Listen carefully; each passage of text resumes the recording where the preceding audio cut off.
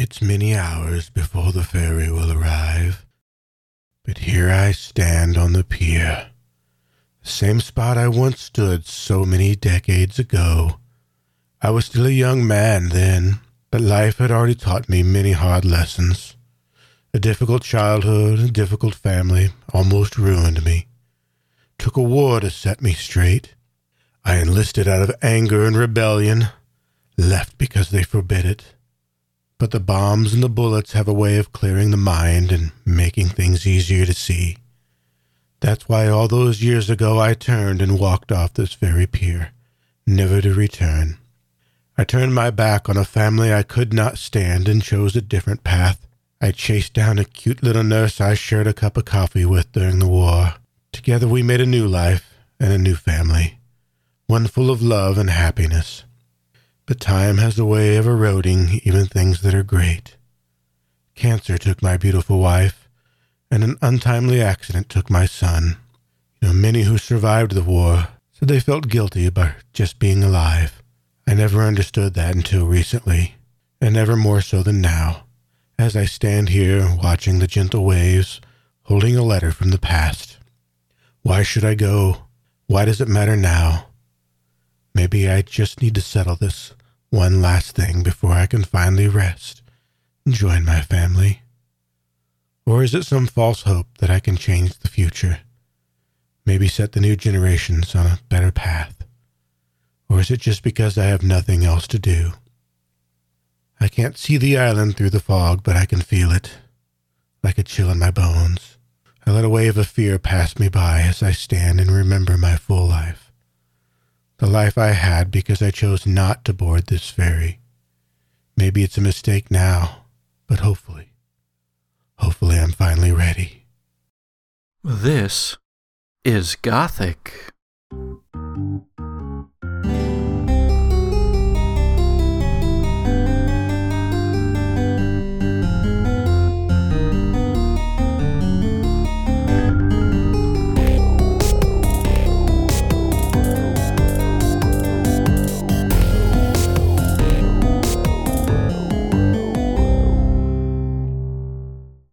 From the law offices of Hart and Hart, number 1 Main Street, Spirit Bay, Washington, 11 January.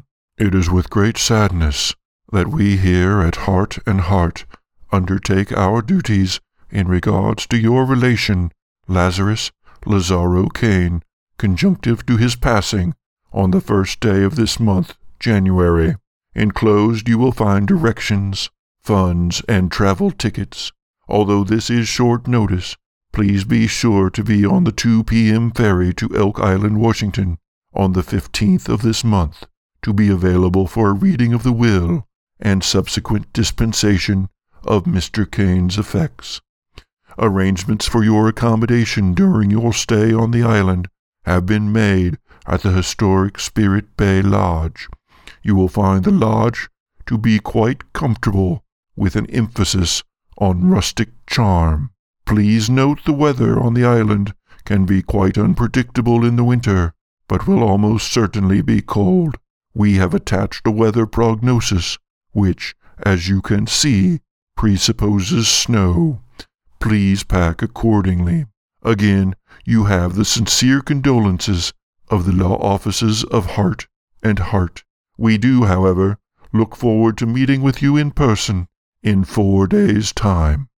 After all, as the Kane family motto declares, et vivimus, and so we do, for as long as we do. Cordially, Wolfgang Hart, Attorney at Law. You find yourselves on a ferry, the daily ferry running between the mainland and Elk Island, Washington. Elk Island, you may or may not ever have heard of it before, but it is out there in the water, in the fogs, in the mist, and now, here in the winter, in the coming snow. The day is cold. The water is even colder below. The ferry is packed with cars. Let's find out a little about some of our passengers. Let's start with one of the oldest, Mr. Carl Kane. So Carl would be standing looking out across the water on the ferry, standing on the edge, holding on the icy cold rail of the ferry. As he looks out almost into the nothingness, he seems to defy the cold chill in the air. Although he's wearing a long, sturdy coat, it's undone in the front. He's not wearing his gloves, and he doesn't have a hat on at the moment, so his hair is kind of moving in the breeze. As you mentioned, he's very old, and he looks old, that kind of weathered skin and look that really only comes from many long, hard years on this world. His face is somewhere between confused and optimistic. It's an odd duality when you look and try to read what he may be thinking. And as he just looks out, seemed to be pondering maybe his past life or maybe his future one. Did you bring a car, or did you walk onto the ferry? Walked onto the ferry. Where is one of our younger passengers on board the ferry? A certain Ms. Is it Ms.? As far as you know. A certain Ms. Gigi Marin. Gigi, please. Well, I was going to have Gigi standing at the rail staring at nothing, but now I'm reevaluating. Go ahead. I mean, that's fine. That puts you together. I will encourage characters to work toward putting themselves together so that I don't have to. Well, I think Gigi is going to be sitting on the hood of her rental and with her boots propped up on the back bumper of the car in front of her. She also has a long coat, looks like vaguely peacoat-ish in style, a V-neck mustard yellow sweater with a little, Coco Chanel shirt collar peeking from beneath it, deep green tight-fitted pants, and knee-high black boots. She's got the elbow of one arm cupped in the opposite hand, and the hand whose elbow is being cupped is holding a cigarette, which is burning away to nothing as she does not smoke it, but just sits there. And there in that lower section where the cars are on the ferry, there are, like I said, several vehicles, but one of those, despite the cold, is a motorcycle. And the figure on the motorcycle is dressed all in leathers, but they have their helmet off, and it's a rather androgynous-looking person who doesn't say anything, but just salutes to Gigi there on the hood of Gigi's car. Doesn't make any other acknowledgement. It's just sort of a cocky, hey, we're both out here in the cold, we must be badasses kind of salute. I deign to look over and do the eyeballs once up and down and give one of those chin nods back. Gigi, you also see up at the front of this area. Now, there are a few different spaces for people to be. There's only one level for cars. There's 2 lanes of them on the lower part of the ferry, but there is an upper section for pedestrians as well. And some people have gotten out of their vehicles and gone to the railings to look out, to watch the island approach. And it does get closer and closer and darker as you do move through the mists that will presumably soon be turning to ice or snow. But the island looms out of that whiteness, a dark presence of ancient trees and craggy hills, some of which are almost mountainous. Now, Carl, you know that the largest of those hill mountains on the island is called Fog Mountain. And Appropriate. You can see the red light, the beacon of the cell phone tower and the weather station that is up there on top of that, although it just looks to you like a red eye blinking in the mist. I can assume the cell phone tower is a new addition for him. Last time he'd have been here, there wouldn't have been one. Actually, I'm not sure. The weather station, when did you leave? We'd have been looking in the 40s. I mean, there could have been something there. He'll take a look at it, kind of take in something that's new, something that he doesn't remember about the island as it sits there drifting in the foreshadow. As the island gets closer, more light starting to be able to be picked out of the gloom. The lights of Spirit Bay, the town that sits astride the equally named Spirit Bay on the northeast side of the island, more east than northeast. The curve of the town is picked out by the lights that are now blinking on as the evening gloom gets closer. What are you contemplating there on the hood of your car, Gigi? I have visited Elk Island. It's been a long time. I was perhaps 4 years old, and my mother never wished for that to be a large part of my life. So I have appropriately foggy memories of the ferry ride across the bay. I'm trying to remember if anything looks familiar, if anything is supposed to strike that chord of familial joy or love or whatever they call it. Does it, or would you like to make the first roll of our game? I was going to say I don't think it does. So it's just an island? Yeah, it just looks like an island. It's got hills. Well, you, Gigi, are a few layers removed from the old family of the old Kane family of Elk Island, the siblings. Oh, I forgot to mention, too, Gigi is mixed race. Her mother was white and her father was black. You hear bells, the bells of fishing vessels, or perhaps something on the docks. You're not certain, but they echo across the water.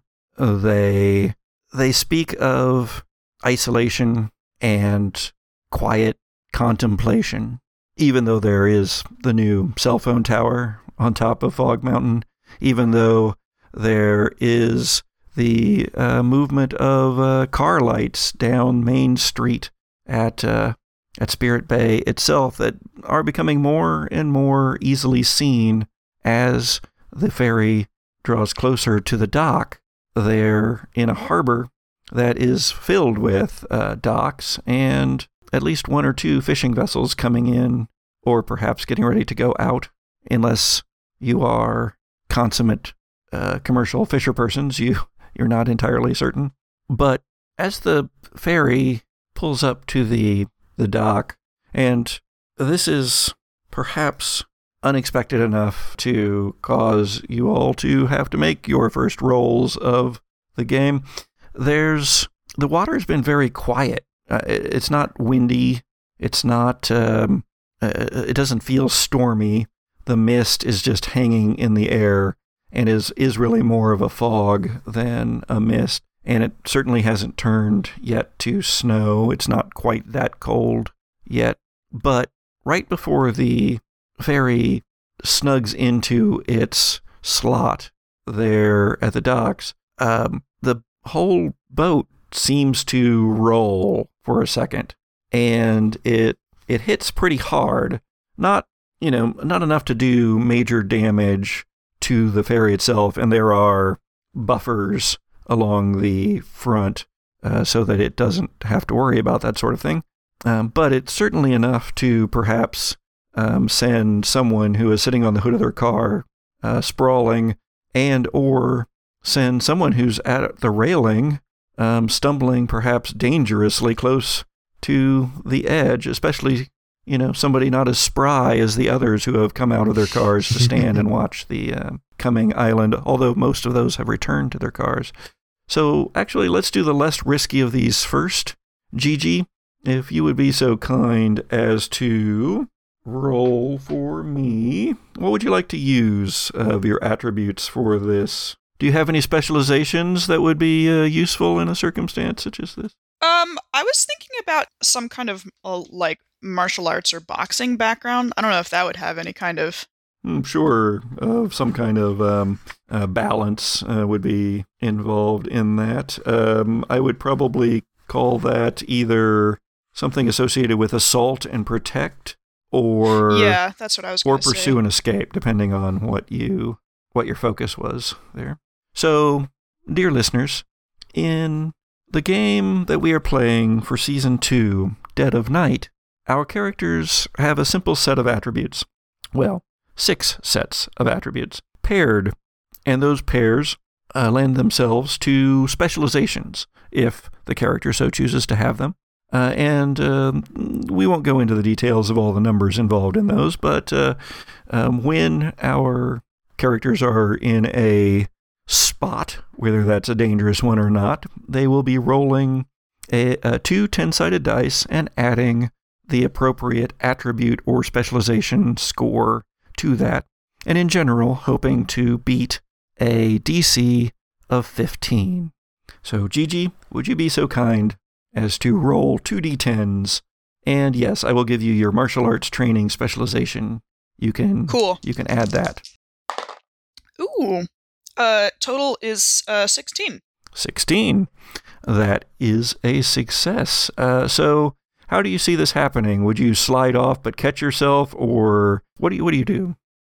Yeah, I think slide off and catch myself, and maybe look like I meant to do that, like slide a hand in my pocket and flick the cigarette off the side of the boat, and maybe go over to the side of the boat to see if there's anything in the water.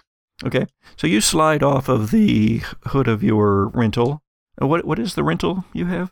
It's one of these new Nissans, the one of those sedans, basic silver. It's got a push-button start. I'm not a fan. Okay. Let me roll for my motorcycle rider there. 15 on the dice, so... Nice.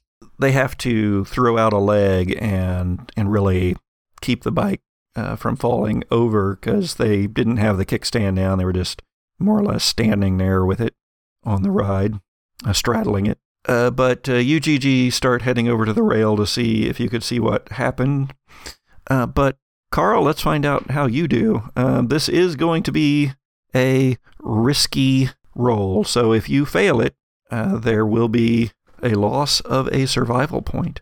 So, Carl's old. He's been around a while, and as he's standing there at the edge, kind of, holding onto the railing as it happens, he knows that the worst thing he could do is to try to grip on and just hold on tighter. That what he needs to do is to get his center of gravity low. So when it starts to happen, instead of bracing himself, he actually lets his legs fall out from underneath him so that he falls down. And so I'm going to make it a protect roll as he tries to protect himself from further injury by actually just dropping to his rear. Oh, hey, that was a pretty good roll there. I actually rolled 19 on the die, and my protect is 6, so that's a 25. I rolled a 10 and a 9. That's how we start out. Yeah, that's how I roll. All right. No loss of a survival point, which is good because as our guest star for the night, your character does not have as many survival points as, say, our returning cast member, Sharon's. But you do so. You slide right down to your butt and manage to regain stability that way. Now, Gigi, you do see this older fellow at the railing fall down, it appears, from the end, and you can only suspect that he has now broken his hip, because he does not look like a young old fellow. I'll saunter over and look down upon this old man and say, "Have you broken your hip?" He'll do he kind of glances up at you and, kind of shifts himself around to see if he's broken his hip. He's old. He's got to check. He might not notice. He dusts himself off and he just kind of looks up at you and says, "Oh, apparently it's not my time yet." And then he'll start to try to, lift himself up off the railing. He kind of has this smirk on his face like this somehow makes sense. Well, if you need help, I'll be standing over here. Not helping. Here's a question, though, for you, Carl. Would you recognize any of the family? I mean, you tell me if I would. I suppose family resemblance is a thing, and he'd be kind of on the lookout for that because he knows there are family members. He knows they exist. He may not know them well, but I would think probably not so much, at least as far distant as Gigi is. You want to make it an identify roll? Sure, you might have seen pictures. Okay. This one's going to be risky. If you fail it, your mind will break. No, I'm kidding. It won't. You're No! That is nowhere near as good as the last roll. 12, that is... Not a relative. Yeah, that's actually only going to be a 13 by the time I add everything together. Yeah, so, I mean, you probably have seen some pictures of some of the family members, if only in the paper, as you keep track of things like that, if you do at all. And your daughter-in-law has kept track of the family members pretty closely, although you don't have as much contact with her. Yeah, so you don't recognize Gigi as being one of the family, although the arrogance is there. One of the ferry operators comes down about that point and yells across, "Is everybody all right? Everybody good down here? Anybody hurt? Sorry about that." Indeed, does anybody look injured? No, by this point, you, Carl, and Gigi, and that person on the motorcycle were the only ones who are outside of their cars. Even the pedestrians who just walked onto the ferry, which there weren't that many, but they had retired up to the lounge where they would be disembarking from. Yeah, there's not anybody else really here to be particularly injured. Yep. And once the fellow sees this, he's like, "All right, then we'll be toying up here, and all we got is we'll get you all off here nice and safe and sound. Everybody be careful for the rest of your day. Right." And goes back to do the things that he needs to be doing, such as tying up the ferry. They get all that done, and then the gates open at the front of the ferry, and cars start pulling off. But then there's a big commotion at the back of the ferry, and a lot of yelling as one of the cars at the very end, instead of pulling forward, drives backward off of the ferry. Drives backward? Backward, it appears, because it drives backwards, hits the guardrail that's back there and goes through it, because there's a gate on either side. The cars come on from the back and load front forward, and then vice versa on the way back across the way, ferries work. And so this car hits the gate and then just drives right off the back of the ferry. Do either of you do anything? Carl's going to do the thing that only old people can pull off, where they look back, while although somewhat interested, completely unaffected by the just dramatic event that just happened, shakes his head and it's like, "Well, welcome home, I guess." And commercial break. No. The person on the motorcycle leaps off of it, actually, and lets it fall to the ground and runs back to the back through cars that are actually moving forward a little bit, although those stop now, at least in the one lane, blocked by that motorcycle, which is on its side. What do you do, Gigi? Yeah, I'm also going to jump out of my car and run back to the back of the ferry and look downwards. What you see is a late model Honda Accord, back end down with the headlights up, as the headlights are actually sinking underwater. And the biker says, "Holy shit." Is there any indication that, the person inside is, escaping? Right at the moment, all you can see is a lot of bubbles coming up from around the car, and the headlights are just the only thing really that you can see as the car is falling into the depths pretty fast. And there are others now back here who saw what happened that are all gathered at the railing looking over. And now there are a couple of the guys from the ferry are running back here with life preservers, and they throw them into the water, but there's no one coming up. I'm going to shed my coat, shove it in the biker's hands, and say, "Hold this, it's very important to me," and then dive into the water. Holy crap. All right. From the Journal of Gigi Marin, 14 January, a Thursday. About 35,000 feet of altitude, en route to Seattle-Tacoma. Destination high of 45 degrees, low of 33, partial cloud with weak sun, sunset at 4:25 p.m., moon a waxing gibbous. To do: find a decent lunch. Call Dad upon safe landing. Find and taste whatever passes for the best coffee in Seattle. Pick up a map and guide for Elk Island if possible, larger Puget Sound if not.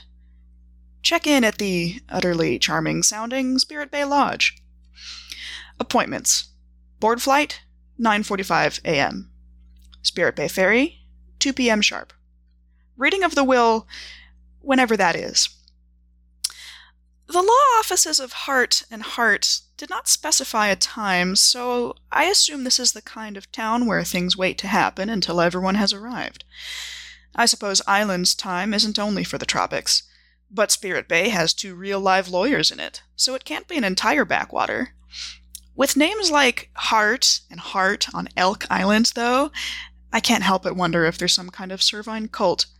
Mom always did used to deflect questions about the place in a way that, in retrospect, indicated she didn't want to talk about it.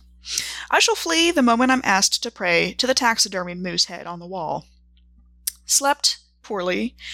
Not unusual before a trip, but I dreamed of long hallways and white lights. There was a stick of chalk in my hand. I remember the feel of it as I drew my formula, and then it snapped and crumbled and left white streaks on my clothes. I tore off my shoes and socks until I stood barefoot on the tile. It was freezing to the touch and hurt my feet, but I ran on it anyway. I was trying to catch up to the others. We were searching for a protected place, where we would be safe, a sanctuary of some kind, but it kept scattering fractally into abstract concepts, where we couldn't get to it. Breakfast of coffee and toast, unimpressive cookies during the flight. For dinner I'll probably have either venison, seafood, or human flesh, so hopefully in Seattle I can at least find one unpretentious vegetarian restaurant. Gigi just dives off the back of the ferry and into super icy cold water. Carl, you're going to be our primary character this season on the Gothic podcast now that Gigi is dead. Yep.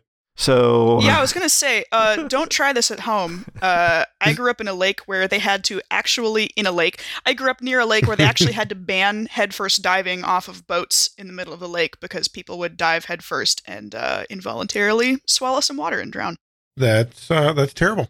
That's not please how don't you do that. That's not how you swim. In real life, do not do this in real life. It's terrible. Carl will, however, start moving that direction, not necessarily in a hurried pace, but also not slowly. And, he's going to take that direct action that people who have been around for a while kind of take, in the fact that he knows the next thing that needs to happen here is a life preserver. So he's going to look for one of those mounted on the wall somewhere.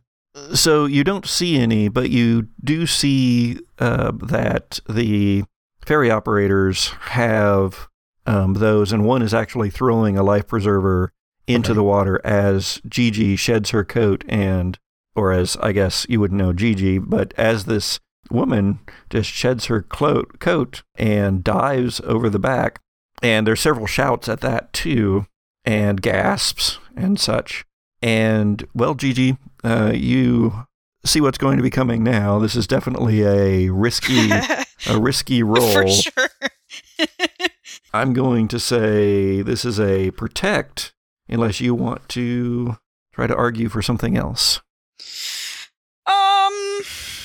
I guess protect. I could see pursue, like finding and retrieving this person. I think there's probably going to be a couple of rolls involved in all of this. Yeah. I think you're going to need to resist the immediate shock of the water and maintain your wits about you enough to be able to swim down to where the car is at this point and then also retrieve. Yeah, so how about the driver actually escape?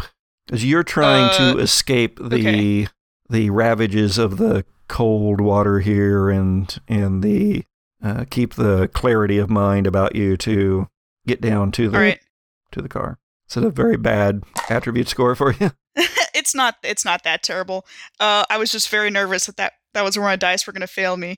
Okay, so it is a 16. Oh, 16. Excellent. Now, I will note at this point that that survival points can be used to re-roll and to do other things. You can use survival points to flip an attribute pair for the duration of a scene, or to re-roll a single check as if it never happened, to interrupt somebody else's action or gain the initiative. Negate the effect of another person's survival point. Introduce another element to the story. Have a useful item. Yep. Or gain a specialization for 2 survival points. You dive into the water and it is cold.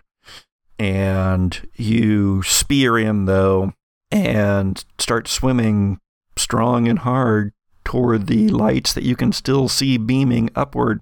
And inside the Honda, you see this woman, and you recognize her because you have met your cousin before.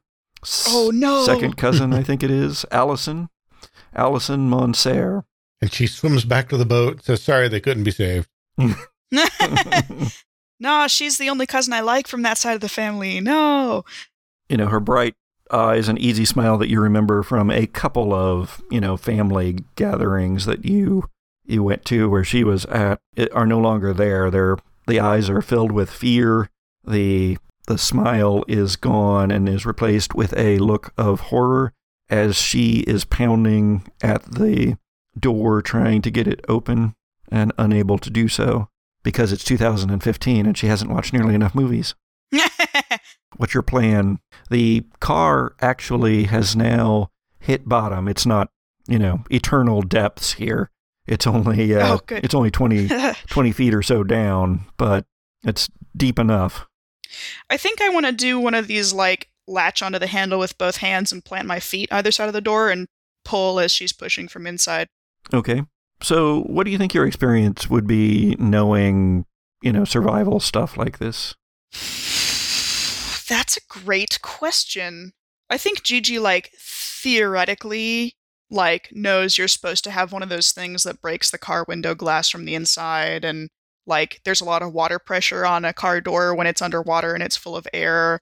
But she's hoping, I think, that the strength of herself and her cousin, herself on the outside and Allison on the inside, are going to be enough to get the door open. What would you like to roll for this? I'm inclined to go with protect, but I could see an argument for escape. Yeah, I could see either one. It's the same number for me, so I guess protect. Okay, then we won't worry about it too much. Although if I chose escape pursue, I could spend a survival point to swap whatever it's called, flip an attribute pair. Let's say escape. I'm going to help her escape the car. This entire season will be us figuring out how we want to define the attribute pairs. For sure. Well, they're vague on purpose, right? Yeah. Okay. It's a 16 one more time. Nice. Okay.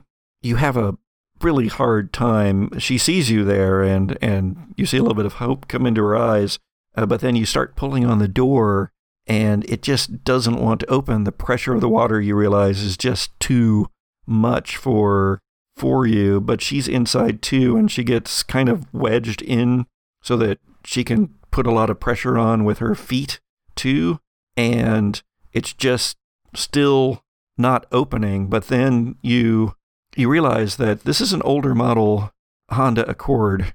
It probably has roll down windows, not electric ones.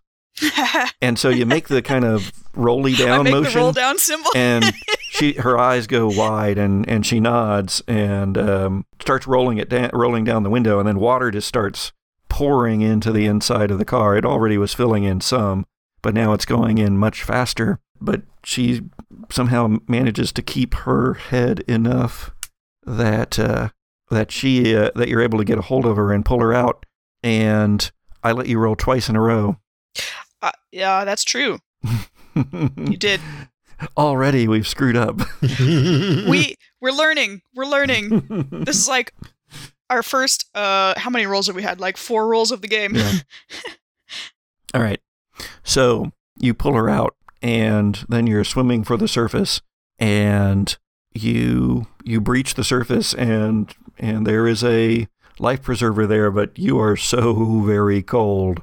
It's hardly, I mean, there's nothing, you can't grip anymore.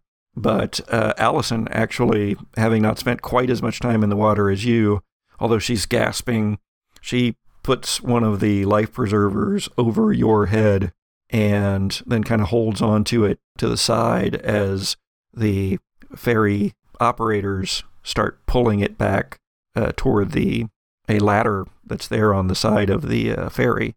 Carl, are you doing anything? I mean, Carl would, he'd be helping try to pull the life preserver in if there were hands needed.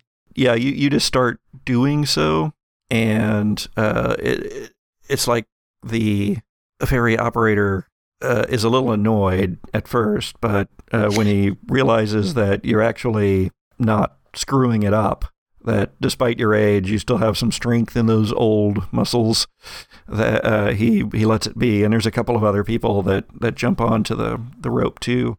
And then these two women are climbing up the ladder.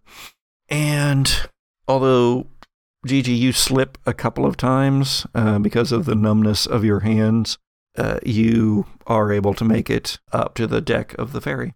Is there an area in the ferry that is heated?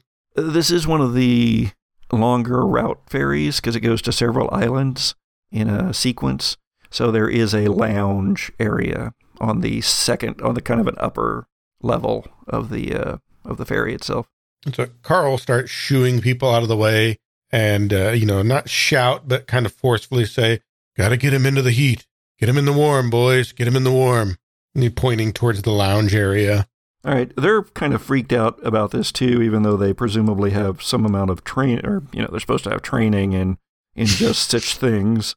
But just because I want to play around with as many rolls as we can here this first episode, go ahead and roll a persuade, Carl.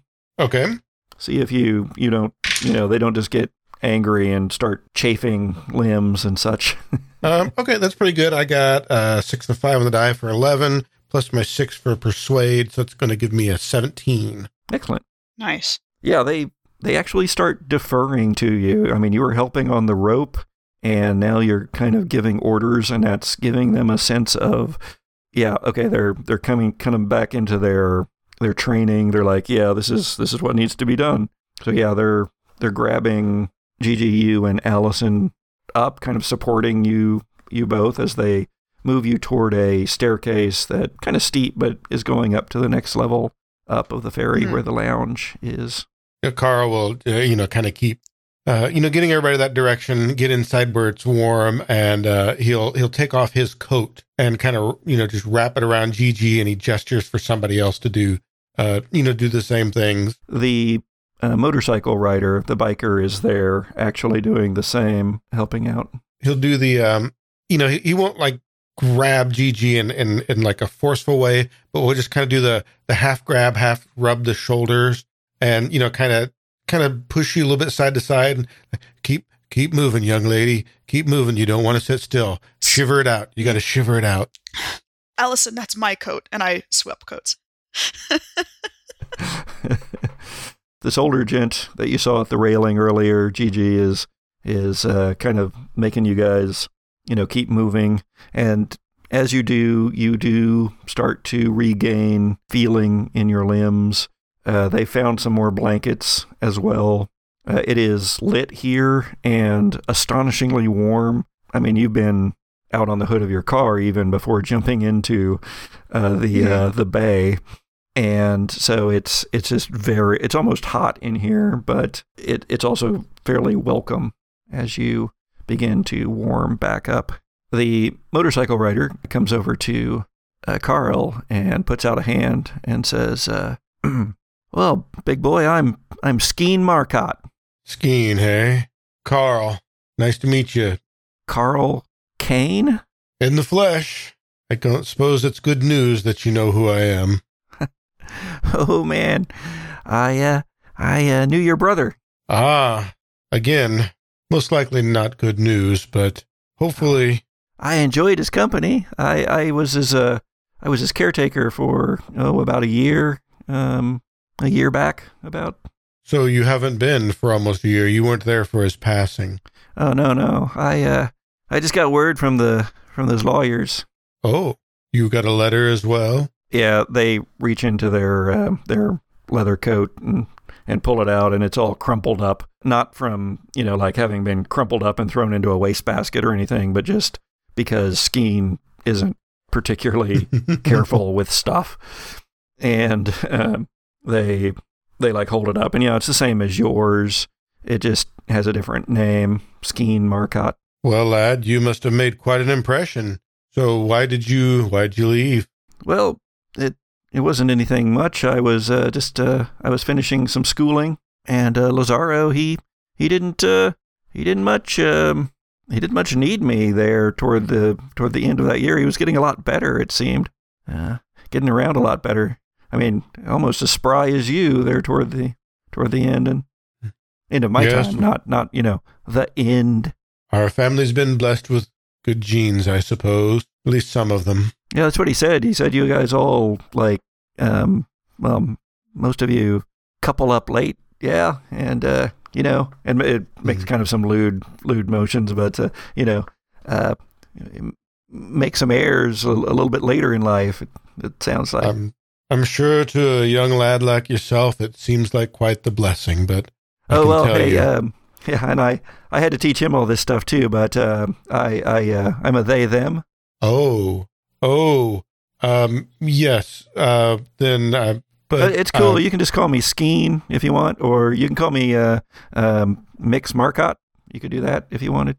Well, yes. It's MX. It's pronounced like mix. Change is the hardest for the old of us. It takes the place of Miss or Mister, It's cool. It's cool, man. He kind of gives that look of somewhat understanding, but obviously, it's just kind of a foreign concept a little bit to him. As well, either way, you will find that when you outlive your usefulness, that the age seems more like a curse than a blessing. Oh, well, what? You're what? 78? Little older than that, young person. Sounds like what an old person would say. Young. No, I love it. Young person. All right, Gigi, what are you up to now that you're warming up? You're still pretty soaked. Shivering, mostly. One of the ferry operators comes in and goes, ma'am, and is talking to you, Gigi's. Ma'am, can we either get keys to your car or something so we can get it off the ferry and get the other cars out of here? Yes, I suppose that is your job. Or is that your motorcycle? And Skeen says, no, that's my motorcycle. And they go off to deal with that. I'll toss him my rental. All right, Carl probably actually indicate to Skeen, so, well, you should go get your motorcycle off the ferry. I think everything looks good here. I believe these our young victim and heroine seem to be warming up just fine. Yeah, it does look that way. And they give Gigi another one of those salutes, the one that says you're a badass, a fellow badass salute. I do one of those kind of grins, yeah, thanks. And then they head off down to move their motorcycle. Yeah, and then I want to turn to Allison and ask her, Allison, what do you think you were doing? And she's just shivering, and she's almost incoherent now that she's safe, and she's shivering and bedraggled, and her makeup is all running, and she just starts shaking her head and crying. She always did wear too much eye makeup. I put an arm around her and lean her into my shoulder. What's going to happen next is there's going to be some people from the sheriff's department are going to come on board and take statements from everyone. So that's going to take a few minutes, maybe probably more like an hour, as everybody who was closely involved is questioned, and as they talk to the ferry operators to find out who all was here and yell at them for not keeping everybody around to for witnesses to get corroborating stories and such. But it's a couple of deputies, it appears, from the sheriff's department here on the island. And is there anything you want to do during that time? Now, Carl, you're free to stay or go as you please. Although you witnessed it and helped, they're probably not gonna, keep you for extended questioning. Although if you're still around, they'll certainly want to ask you what you saw. Carl would actually just kind of do the thing. Once everybody seems to be doing something, he'll just slip away. I'll ask if anyone has any brandy. Or whiskey. That would do fine as well. The deputies haven't arrived quite yet, and the ferry captain looks around and gives you just a little nod and then goes and gets you a bit of a drink in a tin cup. I do. I just raise the cup to him in salute and then drink it. Carl, you go down to the lower deck and then cross over to the pedestrian part of the ferry dock, stepping off of the corrugated metal gangplank. It's more of a fender that drops down onto the old pitted wood of the dock itself.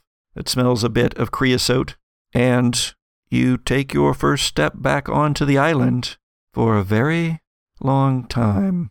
Carl will take a moment to kind of look around and see the things that are different, the things that are the same, the things that, well, just kind of irrelevant and pointless if they're different or the same.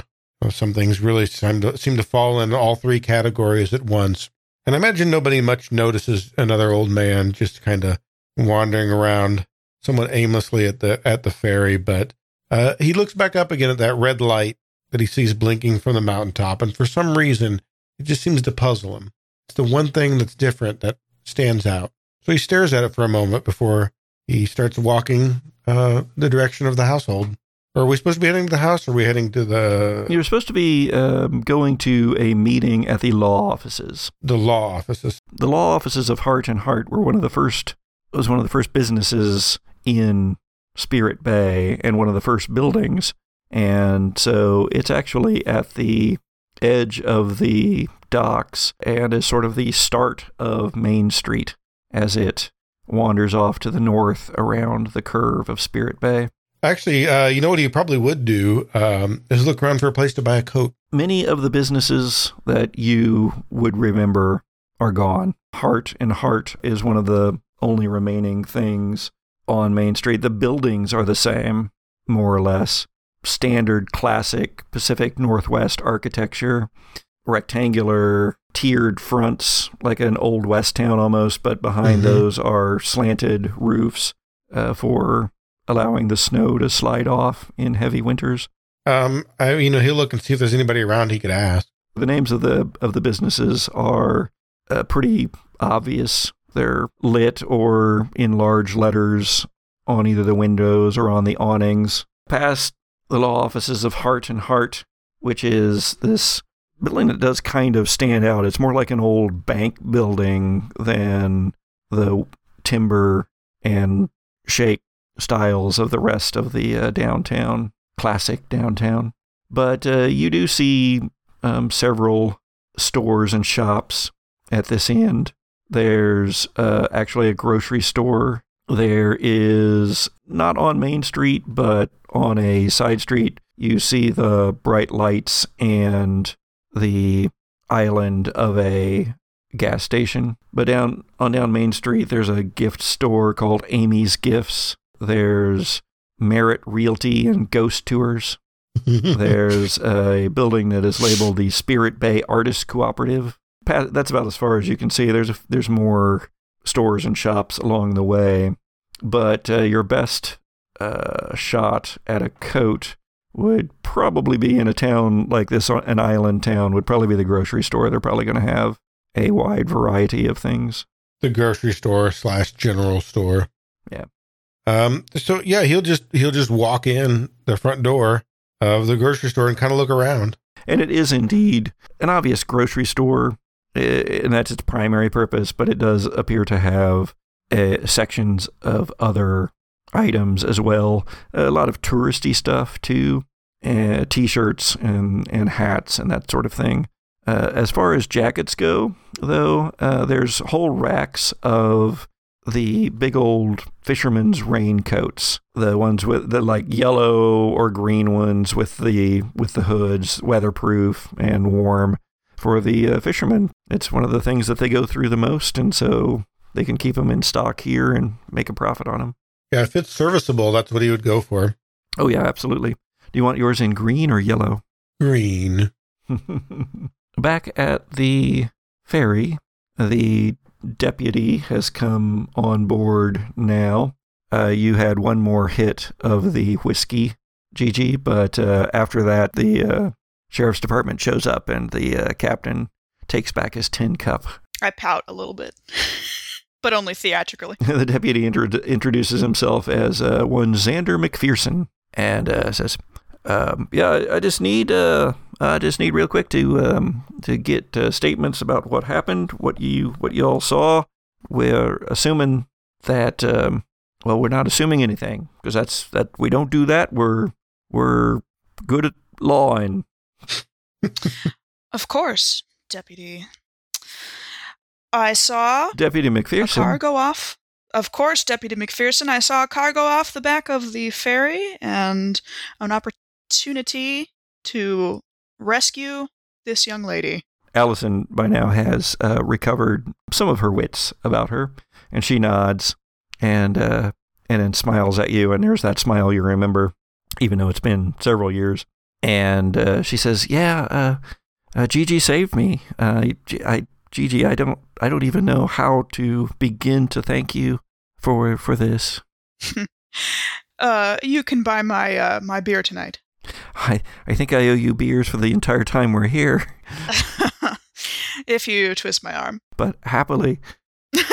Well, miss, what happened? How did your car come to be in our bay? And Allison says, I don't know. We pulled in, the ferry hit pretty hard, and the deputy looks at the ferry operators who nod and say, "Yeah, there's some hard water right there. Got a rogue wave right there as we were pulling in." Hard water, or ice, as we refer to it in the business. Yeah, no, we call it something different over here. And then I put it in gear, and I hit the gas to follow the cars in front of me, and I went backwards and into the water, and then it's all kind of hazy there. It was so scary. I was so scared. And then I was trying to get out. I remember I was beating on the door trying to get out, but I couldn't. And then Gigi was at the window, and and she got me out, and yeah, that's it. I don't know. I mean, I must have got it into reverse without realizing it. But honestly, ferries kind of scare me, and I thought I was being really careful. But I don't know. He nods and writes a few things down. Miss Gigi? Yes? What's the last name? Marin, Marin. He writes that down. Do you know this woman? Yes. She is my cousin on my mother's side. Oh, so you all are here together? Not intentionally. We are now. What a happy reunion. Allison smiles again. I'm here because my great-uncle, my great-grand-uncle? Is it grand-uncle? Or great-granduncle? Great-great-uncle?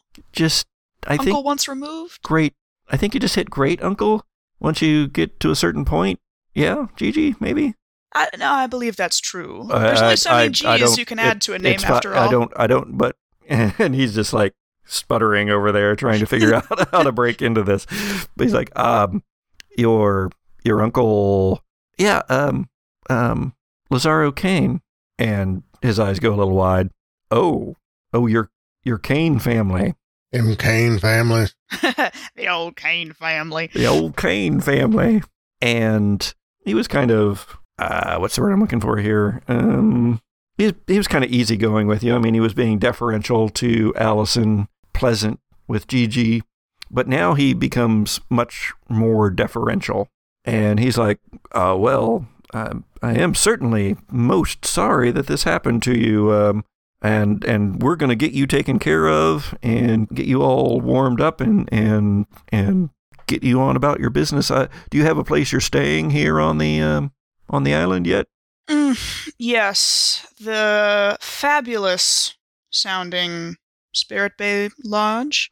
Oh, of course.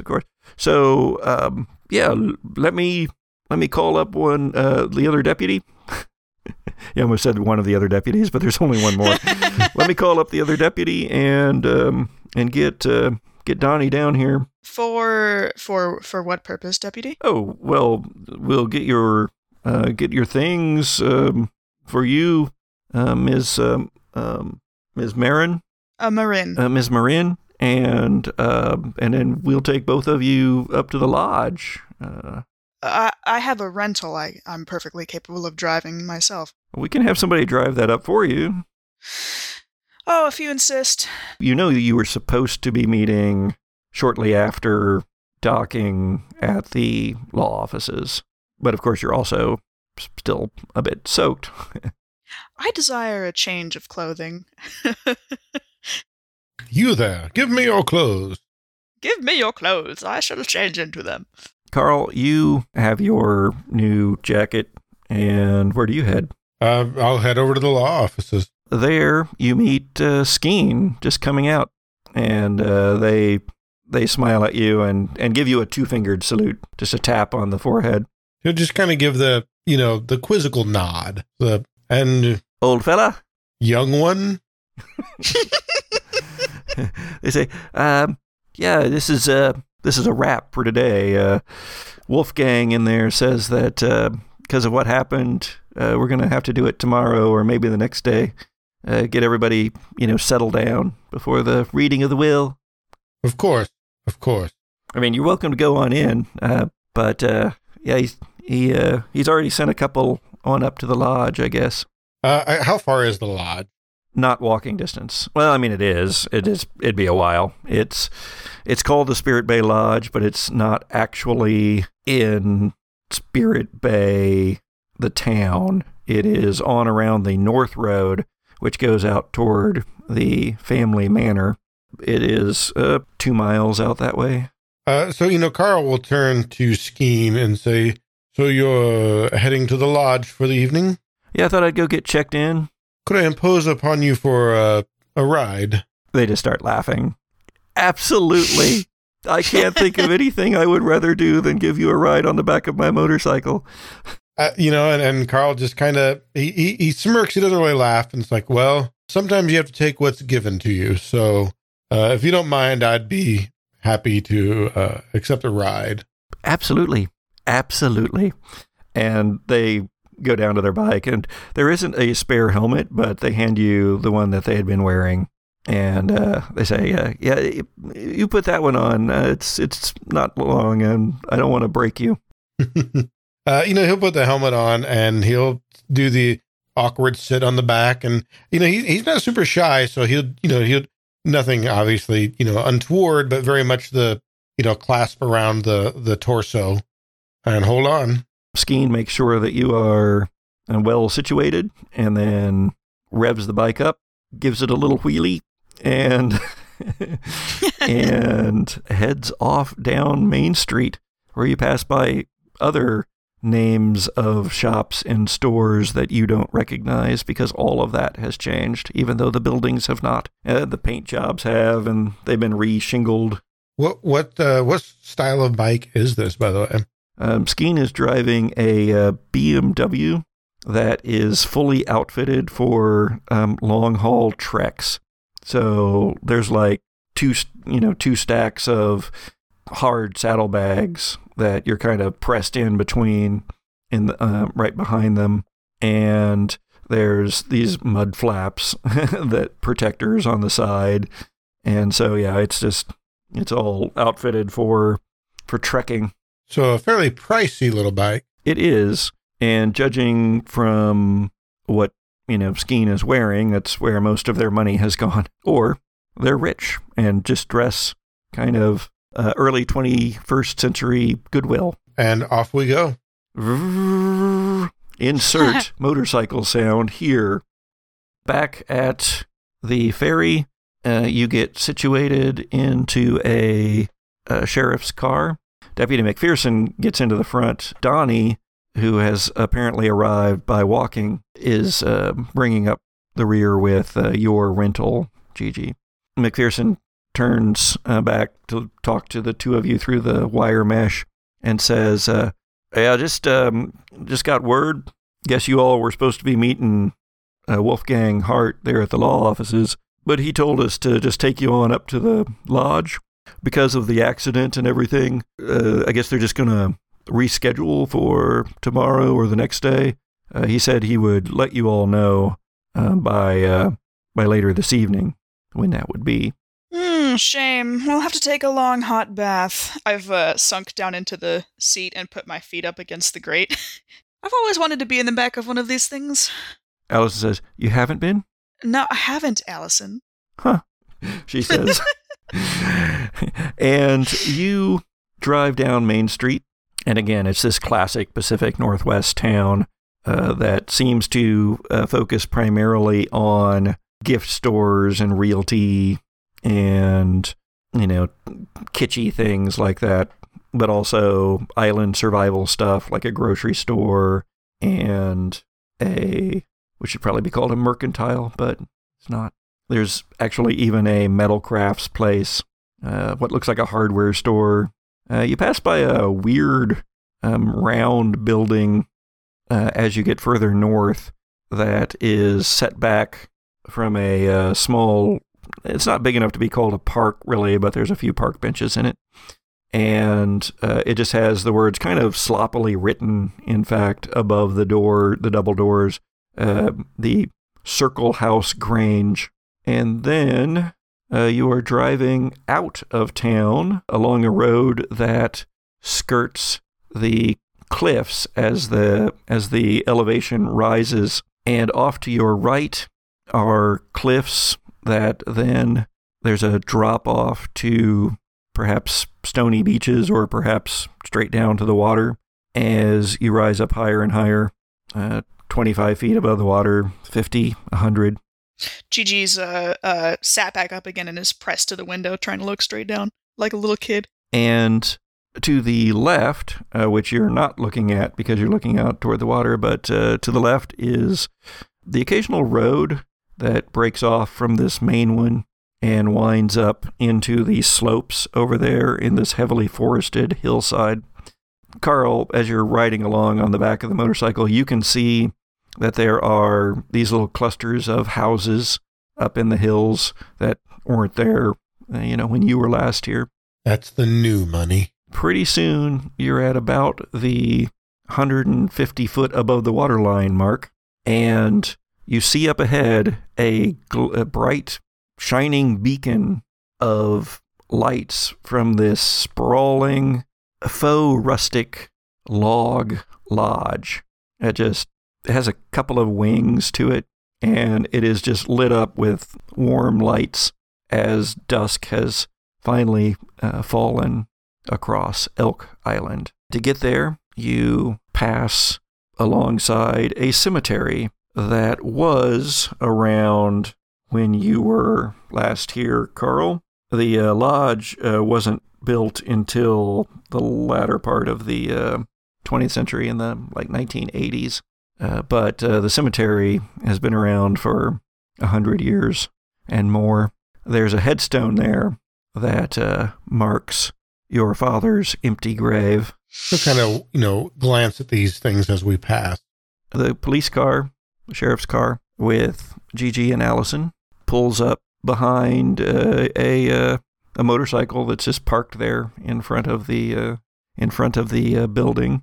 There's an overhang, and whoever was driving the motorcycle, presumably Skeen, it looks like theirs, just parked it half on the sidewalk around the front of the building and half off, assuming that there would be somebody come along and park it properly shortly. There are a few other cars in the parking lot as well, some of which you might recall having seen on the ferry. The deputy lets you out of the back of the police car, Gigi, Allison, and the other deputy brings your rental up and parks it near the motorcycle, also assuming that somebody's going to come out and take care of those. Thank you, deputies. Now, I should be clear here, Carl, you got here a little bit earlier than what Gigi and Allison do. And when you go in, there is a brightly lit lobby, complete with deer horn chandelier settings, and very rustic. There's 2 huge fireplaces in this lobby area, a lot of cozy places to sit in front of them, big deerskin rugs on the floor. So Big Cedar Lodge. Yeah, it's. She walked into Bass Pro. Yeah, it's like if you walked into a Bass Pro. Sure. If you walked into a Bass Pro and the Bass Pro Shops was a lodge rather than a sporting goods outlet, then that's literally what Big Cedar Lodge is. It's Bass Pro's resort that looks just like their place without merchandise. We have that kind of thing out here in the Pacific Northwest with McMinimans. I was actually picturing the El Tovar on the rim of the Grand Canyon. Don't know it. You should look it up. It's great. Anyway, it looks like all those. I'll definitely make sure to thank Skeen for the ride. Absolutely, old man. And they say old man in a kind of a fake British accent. Absolutely, old man. And so basically all gamer accents. Got it. Yeah. And tosses you another one of those little salutes and says, I am going to go find a shower. I am cold. So cold. Well, good luck. And again, thanks for your hospitality. The concierge gets you all settled as far as room key and such, and off you can go to your room. And that is indeed what he will do. Gigi and Allison, you both go in and are met with the same reception. A concierge that is very helpful and gets you your room keys and says, and it's the off season, so if you don't like your room, we can find another. I shall never remember this accent. Wonderful. Don't even know why I'm talking like this to start with, because really I talk like this normally.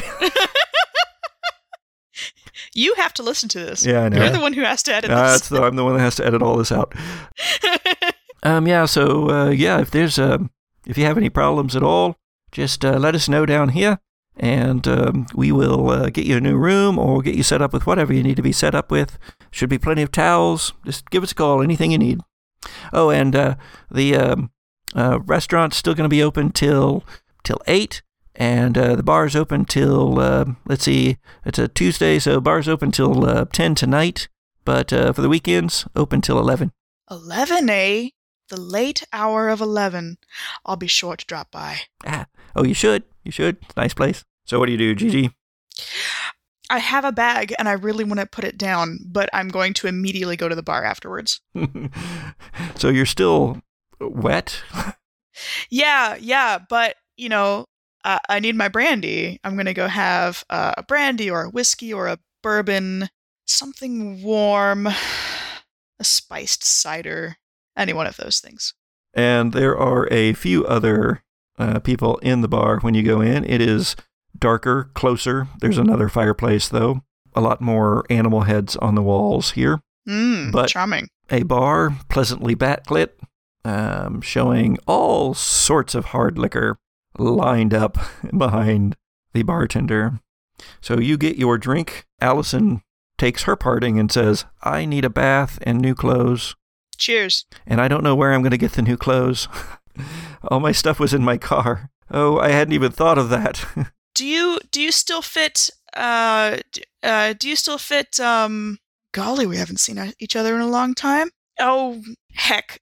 I'll down my bourbon and go up to her room with her and see if any of my clothes fit her. Yeah, you're actually not far off in size to one another. You're the cousins. Mm-hmm. About the same age, in fact. Yeah, I'll lend her. I've got a shirt with poofy pirate sleeves and lace up the front, and some. Thank you. The rooms are nice. Again, done in full out Bass Pro Shops rustic. Nice. And so nothing particularly special about them, but comfortable and spacious. And they all have, the ones that you have at least, have jetted tubs and showers. Ooh, I didn't expect that. And all of this apparently paid for by the estate. That's running through Gigi's mind as I want to phone down to... Where can you phone down to? The front office? The front desk? You can phone down to the front desk, yes. Yeah, and ask if the bar does room service. Of course. There's also a mini fridge. I'll go over and look at it as I ask, can I order maybe a port up to my room, please? Of course. He gives you a list of 3. Whichever one is your favorite. Okay. Am I assuming correctly that that you chose a bad habit, and that bad habit is drinking? That is correct. So in dead of night, dear sojourners, you can choose to have bad habits. When you use them, you get survival points, if it makes sense to get survival points for what you're doing. And I think you've played your bad habits enough that I'm willing to give you a survival point, Gigi. Woo! Yay! Now, so far it hasn't gotten you into trouble, but perhaps that will come later. Did anybody have anything particular they wanted to do in the public spaces before heading off to rest for the evening? Nope. I have discovered I have a jetted tub, and I've got my port, and I've got my jetted tub, and I'm having a long bath with my port. Excellent. Not really, no. He probably would just go back to his room and contemplate why he came back. It is perhaps 11, and Gigi, you wake up. Just sit straight up in your bed. The cushy, fluffy covers falling off of you. A nascent hangover pounding in your head. And the first thing that you do is you say something, and it's from your dream that you just had. That is what you think woke you up. And it's find the lost. But then that fades as you realize that the dream wasn't what woke you up after all, because another scream echoes through the halls of the Spirit Bay Lodge. Dun, dun, dun. We have our own theme music. The Gothic Podcast is an actual play audio drama produced by C. Patrick Nagel, starring C. Patrick Nagel, Sharon Gollery-LaFournaise, Jesse Baldwin, and Nathan Addison. Theme music is by Zoe Hovland, with cover artwork by Jared George Art. Season 2 of the Gothic Podcast uses rules from the Monster of the Week RPG by Michael Sands and the Dead of the Night RPG by Steam Power Publishing, written by Andrew Kenrick. Look us up by name on all the social medias or email us at thegothicpodcast@gmail.com. Support for the Gothic Podcast comes from you, our listeners, so please rate, review, and share. And we have a Patreon page too. Thanks for listening. Bum, bum, ba! The part of Gigi will be played by a dramatic squirrel.